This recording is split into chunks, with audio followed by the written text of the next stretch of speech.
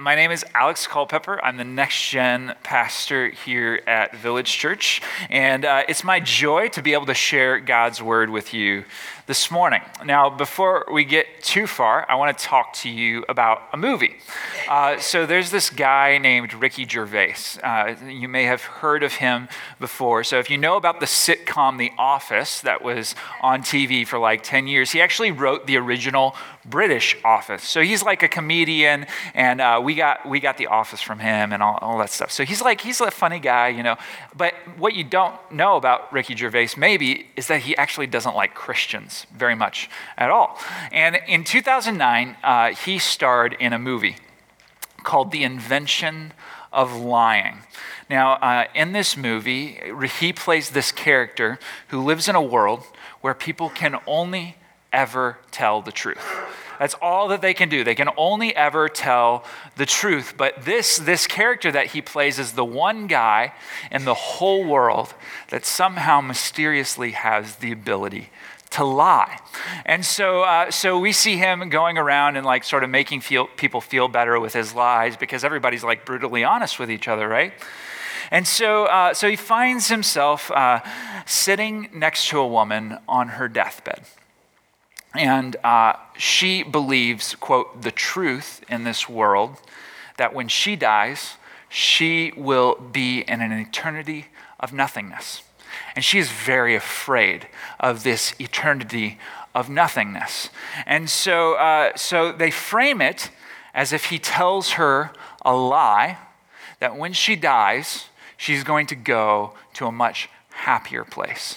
A place where she will not be hindered, a place where she will get sort of the things that she wants, a place where she's just going to be happy. She's going to a good place when she dies. She's not actually going to an eternity of nothingness. And what happened? So he tells her this, quote, lie, and she dies with a happy smile on her face. He makes this woman happy as she's passing away. The basic concept is that he's trying to get across with this is that the idea of an afterlife is just a really convenient lie that makes people feel better. Now, that should be offensive to us, right? That should be offensive to Christians because this is actually a key part of our faith, right? The idea of life after death. Now, part of Ricky's goal in making this movie was to sort of make a laughing stock of Christians and in some ways to pity them, to say, oh, you know, they just say that to make themselves feel better. But let's talk about for a second how we can typically conceptualize the afterlife, how we typically think and talk about the afterlife. We talk about it as if it's like a better place or a good place or some sort of ideal society. And all of those things might be true, but oftentimes those ideas that we have are grounded in our own personal desires for what we think heaven should look like. They're grounded in our own personal desires, our own ideas. And so I think sometimes like we can think of heaven like it's maybe some sort of eternal retirement, right? So we've been poking fun the last few weeks at people who ride motorcycles. So I'm going to keep poking fun at the motorcycle people. Like, right? Like the thing that you're going to get to do, you're going to get to just ride your motorcycle all day in heaven. Like you're just going to ride through the streets of heaven on your motorcycle. Or I had an uncle, Jeff's all for it, man. He's really jumping in there. Or I had an uncle who had passed away, and so the way that we talked about him being in heaven, the way that my family discussed it, well, he was a fisherman. He spent a lot of time fishing, and so we just talked about, oh, he's just up there, you know, fishing his days away in heaven. Right? So like these are things that we do, like these hobbies that we have, these are things that we do, like we dream of doing these when we're retired, right? And so like we can talk about heaven like it's this place where we get to do sort of the things that we like to do the rest of our life. And so when people hear about this and they tell us, oh, you just say that to make yourself feel better. Well, it's possible that there might just be like a little tiny kernel of truth in what they're saying to us. Now, the idea of the Christian afterlife is not actually grounded in human ideas about our own preferred fantasy world.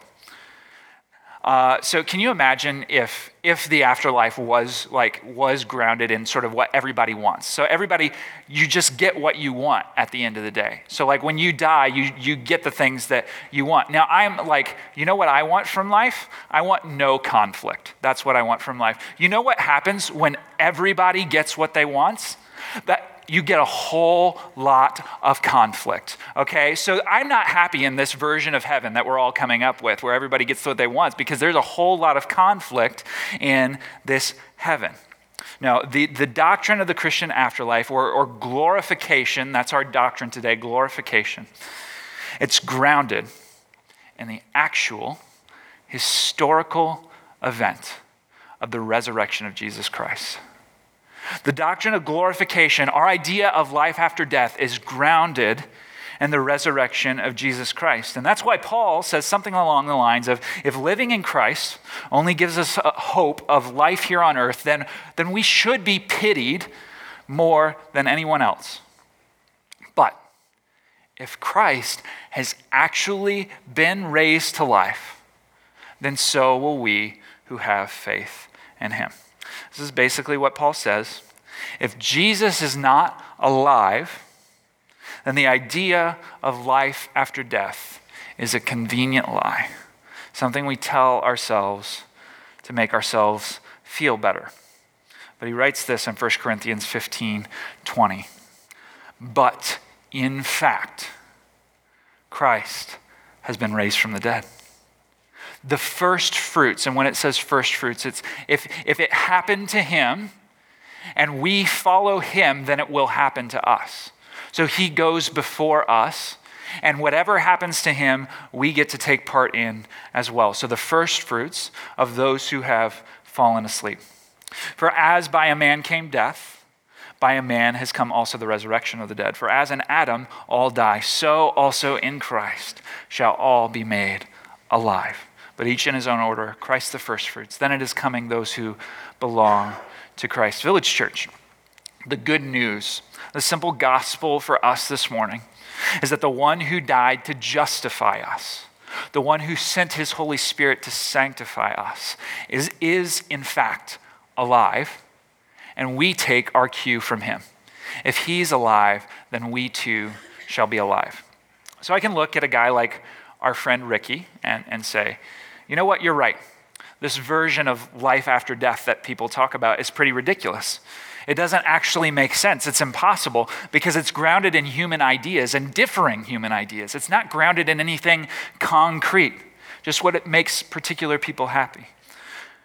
But the life after death that Christians believe in is grounded in something much, much different. So if you could this morning, open up your Bibles to 1 Corinthians chapter 15. I'm just going to review a little bit, go through what we've been talking about the last few weeks. So we're in this series called Doctrines You Can't Afford to Get Wrong. So we've been talking about, we talked about the first week, the simple gospel, just the simple fact that Christ came to earth, that he died for sins, and that he was raised from the dead. And people actually witnessed this happen. Like it was a historical event that took place. And then we talked about justification, how when I place my faith in Jesus, though I am a sinner who has fallen short of the glory of God, Jesus offers to me his righteousness, so that when God sees me, he doesn't actually see me as a sinner, but he sees me as holy, righteous, and perfect because of the sacrifice of Jesus, and not because of anything that I have done. And we talked about the doctrine of sanctification, or how we become the kind of people that God desires us to be. And this week we're talking about glorification, or the doctrine of life after death for the individual Christian. Now, we've been talking about these things in terms of tiers. So you have tier 3 issues, which are things that a lot of Christians kind of disagree upon, and you can have differing opinions. This might be like exactly when Christ is going to come, or something like that, or whether it's before the tribulation or after the tribulation. These are like tier 3 issues. We can all be in fellowship and in the same church and just love each other. on tier 3 issues. Then you have tier 2 issues. Tier 2 issues are things that are of a higher priority, maybe, and we can be in fellowship with them, but we're going to be really, really clear that these tier 2 issues are important to us. So I can still share fellowship. I can share Christian fellowship, though, with people who differ from me on tier 2 issues. This might be something like Calvinism and Arminianism in some circumstances. I know that I get some people who are like, really? Yeah. Okay, so that's tier 2. And then tier 1 issues are issues you cannot get wrong. If you get these issues wrong, then you are denying something about the Orthodox Christian faith, and you cannot consider yourself to be a true believer in Jesus Christ. So justification, tier 1 issue, absolutely. I cannot get to heaven based on anything that I have done. I cannot earn salvation. I cannot become righteous based on any of my own works. It's all about what Jesus did. That's justification. You can't get that one wrong. The simple gospel that Jesus died for sins, that he was raised from the dead, you cannot get that one wrong. Now, sanctification, there are different models and modes of sanctification. So we put that one in tier 2, where you can kind of disagree on how this happens. We don't disagree that it happens, but you can disagree on how it happens and still share fellowship. This week, glorification, we are putting this in the category of tier 1, which means you cannot afford to get this one wrong. Now, we'll talk about what exactly that looks like later on. But in 1 Corinthians 15, so this is the passage that we're in. I think you've had plenty of time to get there now. I've been like chatting away up here. Paul wrote this passage, and he is writing as an argument. And specifically in chapter 15, he's writing it as an argument against a particular group of people. In the Corinthian church, there was this influencing philosophy called cynicism. And cynicism is where we get our word cynic from, so people who kind of have this like bleak view of the world. And it eventually morphed into stoicism. But this is what cynicism says. It says, this life is it. This body is all that you have, so just go ahead and do what you want. The basic idea here is that you might as well just like live it up right now. Live however you want, because this body is all you have. This is your only shot. And so what becomes clear is that this philosophy had some significant level of influence in the Corinthian church. So all of chapter 15, Paul is going on the offensive against this particular philosophy. And so he starts with the simple gospel. So when we covered this a few weeks ago, Pastor Tim took us through the very beginning of chapter 15. And he just talks about how Christ died and was raised from the dead and was seen by over 500 witnesses, that this was an event that actually happened, and it changes everything. And then he goes on and begins talking about life after death. And I want to put you inside the mind of the cynic, the person who is influenced by cynicism. For them, the concept of life after death, it made absolutely no sense.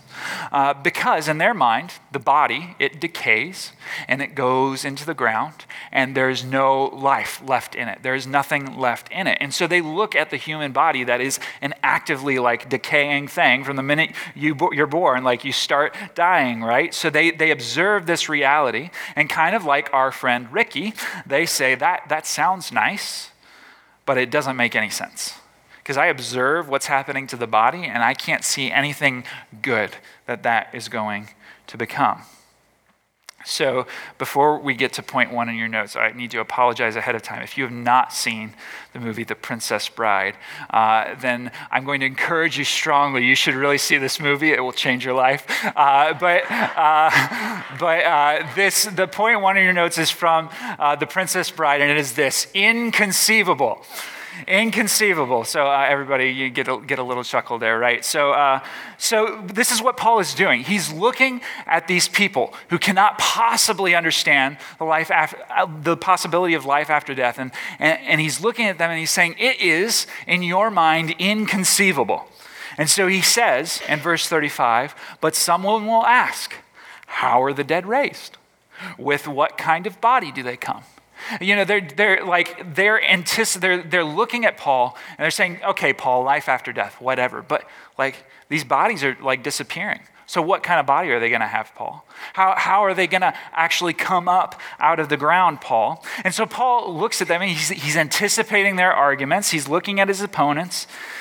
They're saying to him, Paul, this makes no sense. This is impossible. This is inconceivable. And Paul's problem with them is that they're not thinking outside of the box. Their picture is very, very limited because they're just looking at the human flesh, the human body.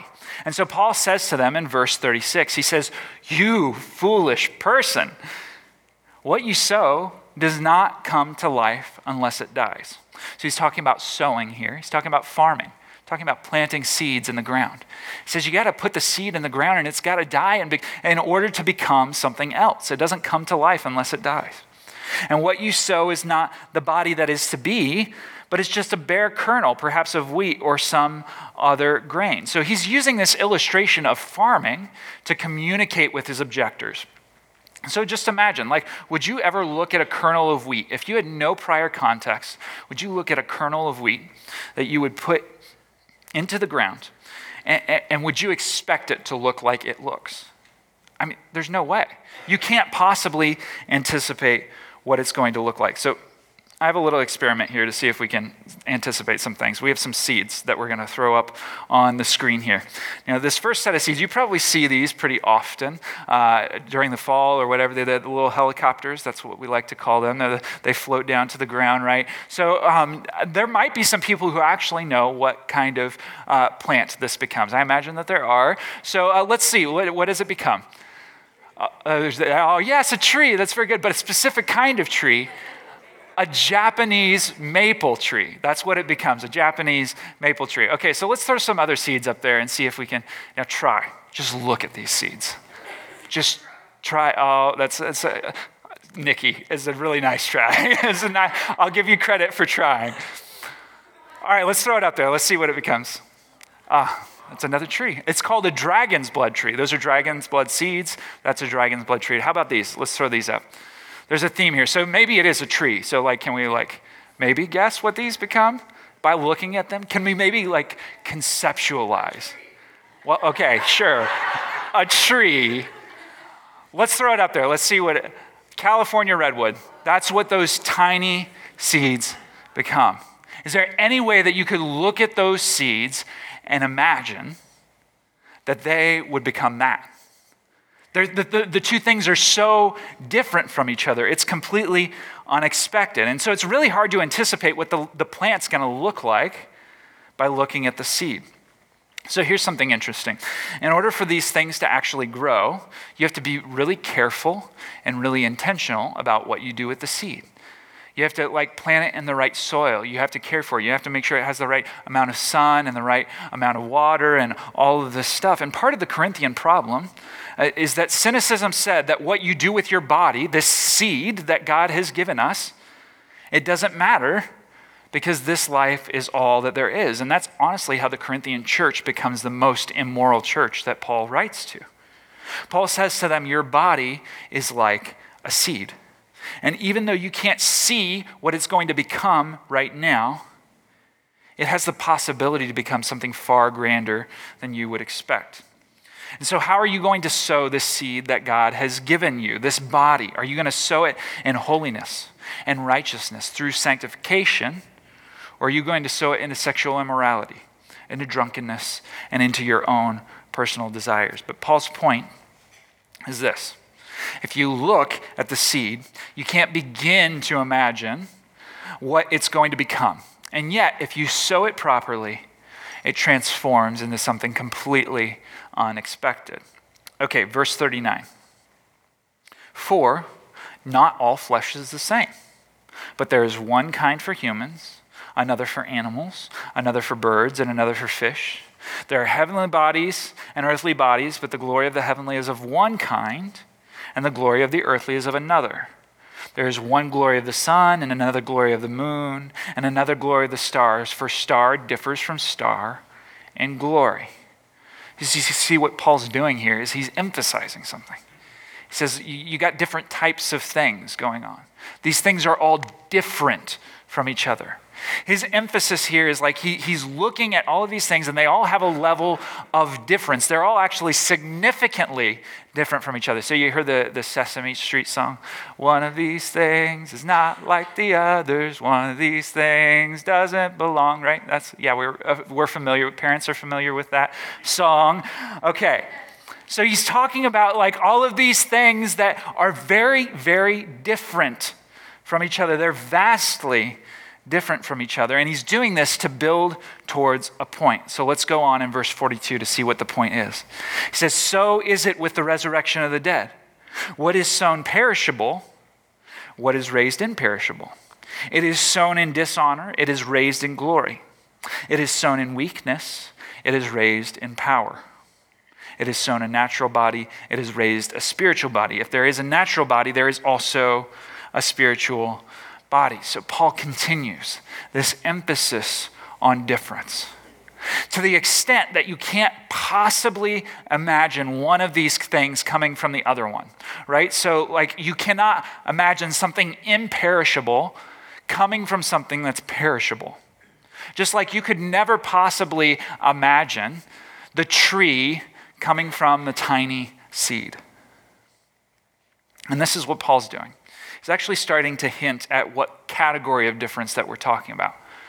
So he talks about the perishable, something that's not so good, to the imperishable, something that is wonderful, something in dishonor raised to glory, something in weakness raised to power, something that's bad to something that's really, really good. Verse 45 says this, thus it is written, the first man, Adam, became a living being. The last Adam became a life-giving spirit. But it's not the spiritual that is first, but the natural, and then the spiritual. The first man was from the earth, a man of dust. The second man is from heaven.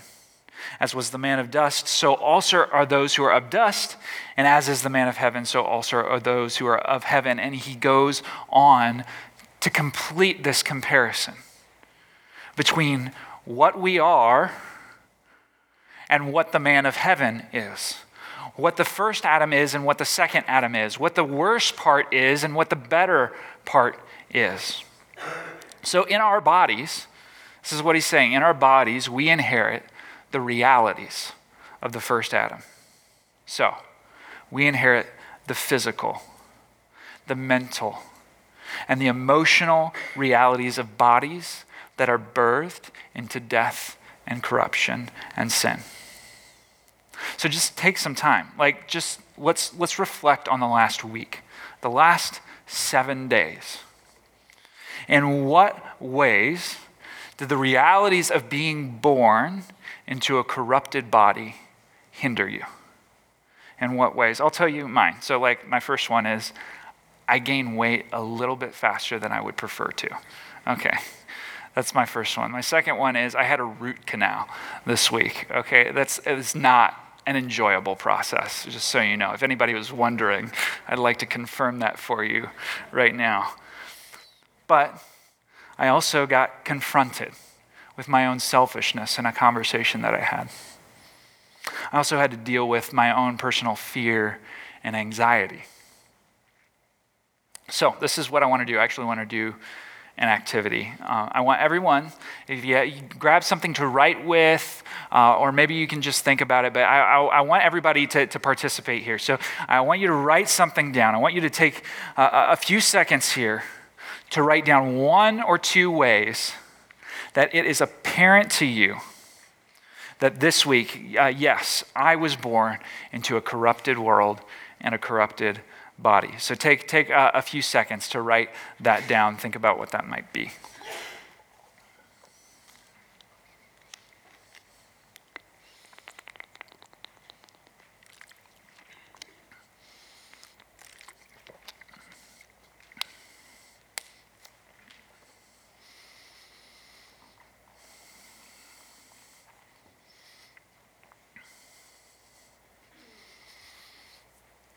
Okay. Hold on to it and just keep it in the back of your head. I want to ask you a question.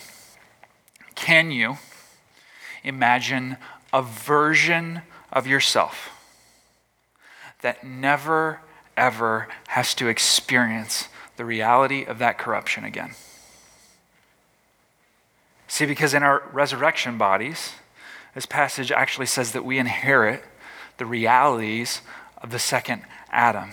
The second Adam, when it's talking about up here, the man of heaven, it's talking about Jesus. That in our resurrection bodies, the one who was the first fruits, the one who went before us, we inherit something that actually should have seemed like an impossibility, something that should have been inconceivable, something that people could not understand. Now, here's the struggle is that every time in Scripture somebody goes to heaven or somebody has an experience of going to heaven, they can't actually describe what they saw. They can't put it into words that we can relate to. It's like this place where they experience everything, this world wiped away from sin. When they go to this place, they can't put into words how best to describe it. So Paul, in 2 Corinthians 12, 3 and 4, he says, and I know that this man was caught up into paradise. So he's gone up into paradise. And whether in the body or out of the body, I'm not sure. God knows. But this, he says this, and he heard things which cannot be told, which man may not utter. It's like this world that he went to is so vastly different from everything that we experience right now that we can't even begin to conceptualize it. That he can't even say the words to describe it. So can you imagine like Lazarus, after he had been raised by Jesus, and all of these people are around him and say, hey, Lazarus, like what was heaven like? What was it like? And Lazarus, like he wants to be able to tell them so bad what it was like, but he can't. He doesn't have the right words to describe it because it's so different that it should seem like an impossibility. It's a lived reality that we don't even have categories for. So Paul says this in verse 50. I tell you this, brothers, flesh and blood cannot inherit the kingdom of God, nor does the perishable inherit the imperishable. So Paul looks at his objectors and says, yes, you're right. It doesn't make sense. This perishable body, it does not inherit what is imperishable. These things are so different from each other that it's actually impossible for one of them to become the other. It should seem impossible. It should be inconceivable. Nothing about this corrupted flesh can possibly produce something glorious. But we are not the primary inheritors. Those of us who are born into the perishable, there is one who has gone before us, who is the first fruits of the resurrection to glory, who offers his inheritance freely to anyone who trusts in him. So what was formerly impossible, because these two things are so different from each other, is now possible through Jesus. Verse 52, for the trumpet will sound, and the dead will be raised imperishable, and we shall be changed. The point, because Jesus won, we win. Because Jesus won, we win. So point 2 in your notes. I don't think that word means what you think it means, talking about glorification here. So we got our friend Inigo up here. So I am Inigo Montoya. You killed my father. Prepare to die. Oh, okay, cool. Sorry, I had to get out of that a little bit. Okay. All right. 1 Corinthians 15, 51. It says, behold, I tell you a mystery. We shall not all sleep, but we shall all be changed in a moment, in the twinkling of an eye, at the last trumpet. For the trumpet will sound, and the dead will be raised imperishable, and we shall be changed. So it says mystery. He says, I tell you a mystery. So this is what a mystery is. A mystery is a hidden thing, something that's hidden, that you anticipate being revealed. Something that's hidden that you anticipate being revealed. Okay, so this is a mystery in two ways. Number one, because something impossible is taking place, right? So the perishable should not be able to become imperishable, but something impossible is going to take place. Paul is saying, I tell you a mystery. Even though it's impossible, it could be possible. Mystery number two. This is whenever the New Testament uses the word mystery, it's actually referencing something else. It's talking about the revelation and full inheritance of the Son of God. So whenever anybody in the New Testament talks about mystery, it's looking at the Old Testament, at these things that were waiting to be revealed until Jesus came. And so it's a reference to Jesus. So somehow something impossible is going to take place in Jesus. At a moment in time, so quick, in the twinkling of an eye, that when the impossible is made reality, somehow the brokenness of our bodies will be undone, and we will receive glorified bodies. So, let's talk about what this word really means, this word glorification really means, and why you can't afford to get it wrong. So this is our error when we talk about life after death. We tend to make it about us. When we talk about life after death, we tend to make it about us. So we ask questions like, who will I see there? What sorts of things will I own? What will I get to do? And Jesus actually tells us that there's some level of ownership in heaven. There's some level of work and responsibility in heaven. Like, we understand those things, but we're asking questions that are me-centered. So where will I live? What will I get to do? What will I become? All of these things. And these are all great questions, but all of these questions miss the point of glorification. Here's the truth of glorification. It is absolutely all about Jesus. It's all about Jesus. Glorification is about you experiencing in your physical body the reality that God wins. We simply receive the blessings of Jesus' victory. I don't know what our future bodies will look like. I imagine to some degree that we'll take our cue from Jesus, but I do know this. In glory, when we have our future bodies, every time we look at what God has won for us, every time we see the effects of sin eradicated in our physical existence, every moment we go about without some sort of disease or gene mutation or missing limb or addled mind, every time we remember these glorified bodies, our hearts will have no choice but to erupt in praise and giving glory back to God, to truly say in worship of the risen Jesus, "O death, where is your sting?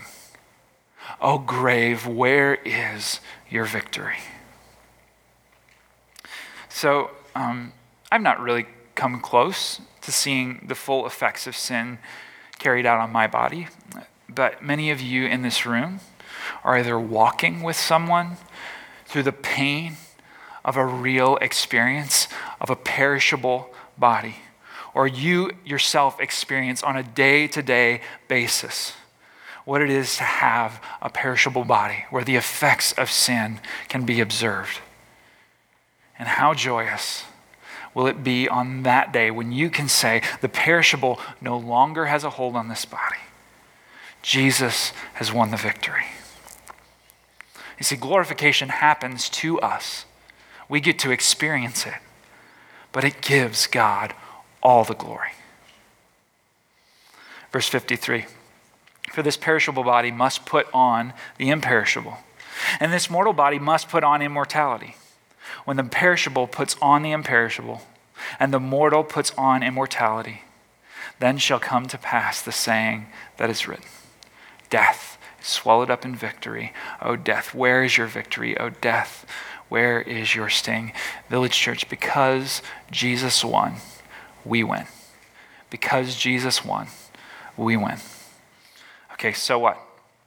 Why can't I afford to get this doctrine wrong? This is why. You cannot deny glorification and still get the gospel right. You can't deny it and get the gospel right. You see, glorification is the final realization of the reality of the gospel. So the gospel at its core is the story of God's victory over sin, Satan, and death. And the key effect of sin is physical and spiritual death. So the gospel is realized in every single one of God's people gaining victory over death in glorified bodies. So to deny this is to deny that the gospel has any power or effectiveness. And this is why Paul says in Romans 1:15, I'm not ashamed of the gospel, for it's the power of God for salvation to everyone who believes. So that's why you can't afford to get the doctrine wrong. The next question is this: in light of this hope, what will you do with your body? In light of this hope, what will you do with your body? The Corinthian problem was that they did not value their bodies. They were in sexual immorality. They were involved in drunkenness and gluttony and all of these things. They said it doesn't matter what you do with your body. But if our bodies are actually intended for something better, then it matters greatly how we steward them right now. So, in every way you can, give your body to God now, and He will give you a better version at the end. In every way you can, give your body to God now, and He'll give you a better version at the end. This is the attitude of every single missionary, every martyr, every person who is enduring suffering while looking to Jesus. They're saying, Lord, my body belongs to you now, with the promise that you'll make it something better at the end. You see, we can tend to be satisfied with incremental steps of giving our bodies away to the Lord, giving ourselves away to the Lord. But glorification teaches us this. It says, give your body fully to the Lord in your battle with sin, and your reward is greater. Give your body fully to the Lord in His mission to reach the lost. Your reward is greater. Give your body fully to the Lord in discipling others. Your reward is greater. Give your body fully to the Lord in remaining faithful to His name until death, and your reward is greater. Glorification teaches us that it matters immensely how we steward our bodies. I want to close with a story. There was an early church father. His name was Ignatius of Antioch. And he was actually one of the first well-known Christian martyrs. Now, understanding martyrdom, every time a Christian died as a victim of the Roman state, it actually served to help the expansion of the gospel. So that everybody around who was watching this Christian be martyred and watched them stay true to their faith until the very end, even though there was all this torture and things happening to them, that when people witnessed that, it was really, really powerful. People trusted in Jesus when they witnessed that. So to be martyred for Christ was an honor because it meant that people had the opportunity to prove that the power of the gospel is unwavering. So Ignatius, when he's reflecting on the possibility of his own martyrdom, he writes this. He says, "May I enjoy the wild beasts that are prepared for me. Pardon me, I know what is to my benefit. Now I begin to be a disciple. Let no one of things visible or invisible prevent me from attaining to Jesus Christ.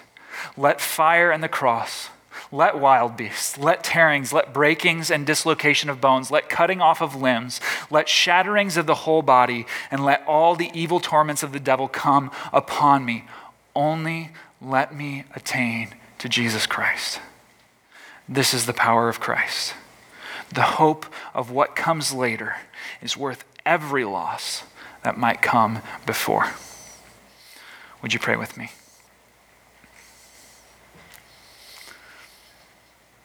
Lord, may it be so in our minds that the hope of the future that you have for us, Lord, would make this life worth any loss that comes our way because of our faith in you. Lord, would we know, would our hearts be welled up with anticipation of the day when we will realize in our physical bodies that death no longer has a sting, that it no longer has victory, Lord, but that you have the victory. Lord, help these things to sink deeply into our hearts, that we might even more fully give our bodies over to you, for you to steward them. We pray all of this in Jesus' name. Amen.